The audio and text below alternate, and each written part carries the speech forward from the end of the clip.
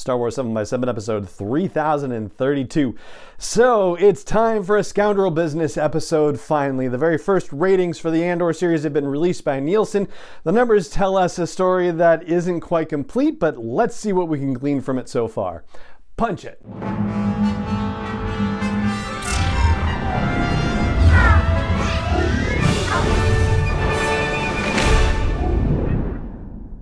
Hey Rebel Rouser, I'm Alan Voivod and this is Star Wars 7x7, your daily dose of Star Wars joy.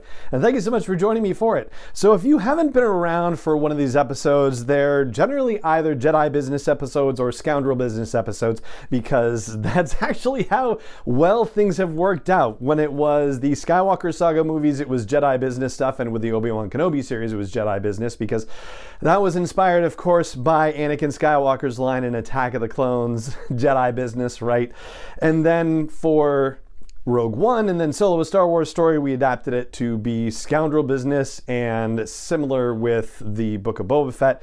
We didn't do it for The Mandalorian, but we're going to do it eventually.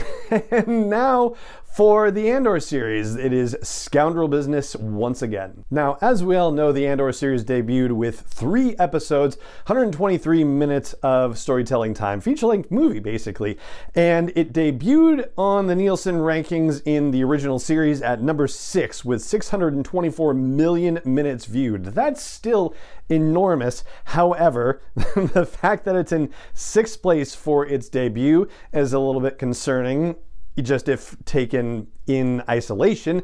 And then when you look at, say, for example, the first 3 weeks of the Book of Boba Fett, which got around 1.4 billion minutes viewed, then that can seem a little concerning again in isolation as well. So now we get into the caveats. So the Book of Boba Fett didn't have nearly the kind of competition that the Andor series is dealing with for streaming eyeballs. Certainly the Obi-Wan Kenobi series had some competition with Stranger Things Season 4, but here's what the Andor series is going up against. The House of the Dragon prequel series from HBO, the release of the latest season of Cobra Kai on Netflix, the Rings of Power Lord of the Rings prequel on Amazon Prime, and during this same week, the Jeffrey Dahmer series debuted on Netflix with the full 10 episodes, and that actually took the number 1 spot for original series. That's more than a little insane when we're talking competition, all right?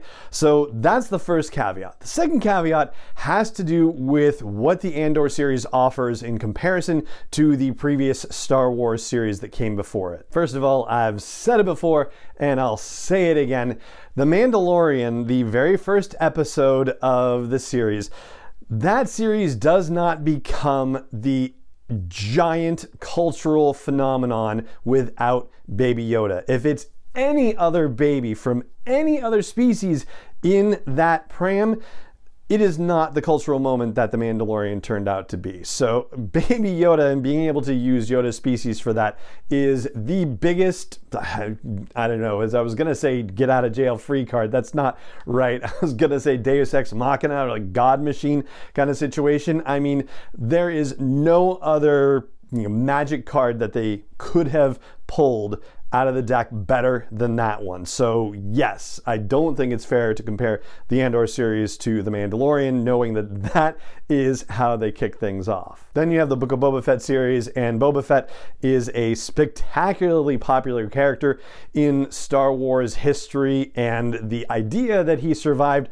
the Sarlacc pit was presented to us, of course, in The Mandalorian series, and this one dealt with his comeback and decision to take over Jabba's crime empire. So naturally there was going to be a lot of interest in his character, how he developed. There's been a lot of warmth over Temuera Morrison returning to the franchise. With 40 years of character interest in Boba Fett and 20 years of actor interest in Temuera Morrison, yeah, there's definitely a lot of goodwill there. And then, of course, you have the Obi-Wan Kenobi series, which featured Ewan McGregor returning to the role and featured Hayden Christensen returning to the role of Darth Vader, promising a rematch between Obi-Wan Kenobi and Darth Vader. I mean, when you look at these 3 things, right? You look at them pulling Baby Yoda out of a hat, you look at a beloved and fan favorite character, and you look at an epic duel between compelling characters.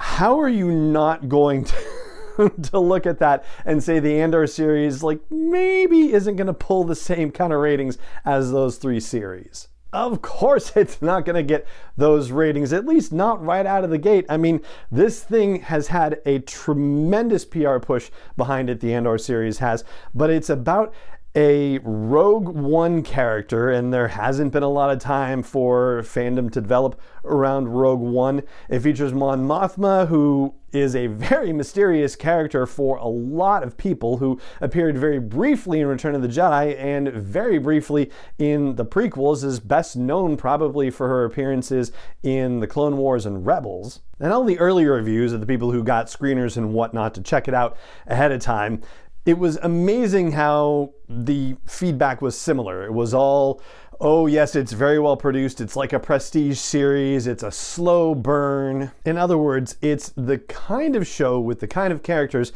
that is really more pitched to a core Star Wars audience. It doesn't necessarily have the general audience crossover appeal that a series like The Mandalorian did, like the Book of Boba Fett did, and like the Obi-Wan Kenobi series did. So basically, I feel great about 624 million minutes viewed for those first 3 episodes of Andor in the 5 days that it came out. Like, that seems fine to me.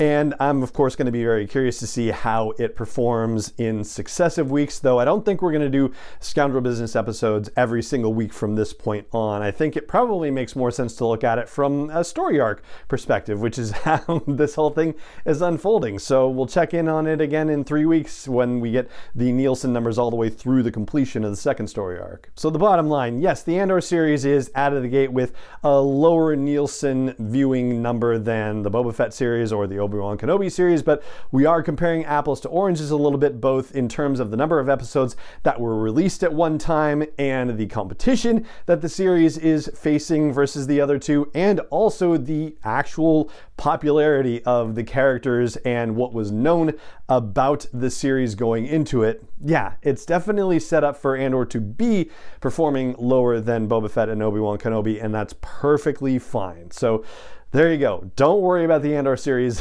It's doing all right.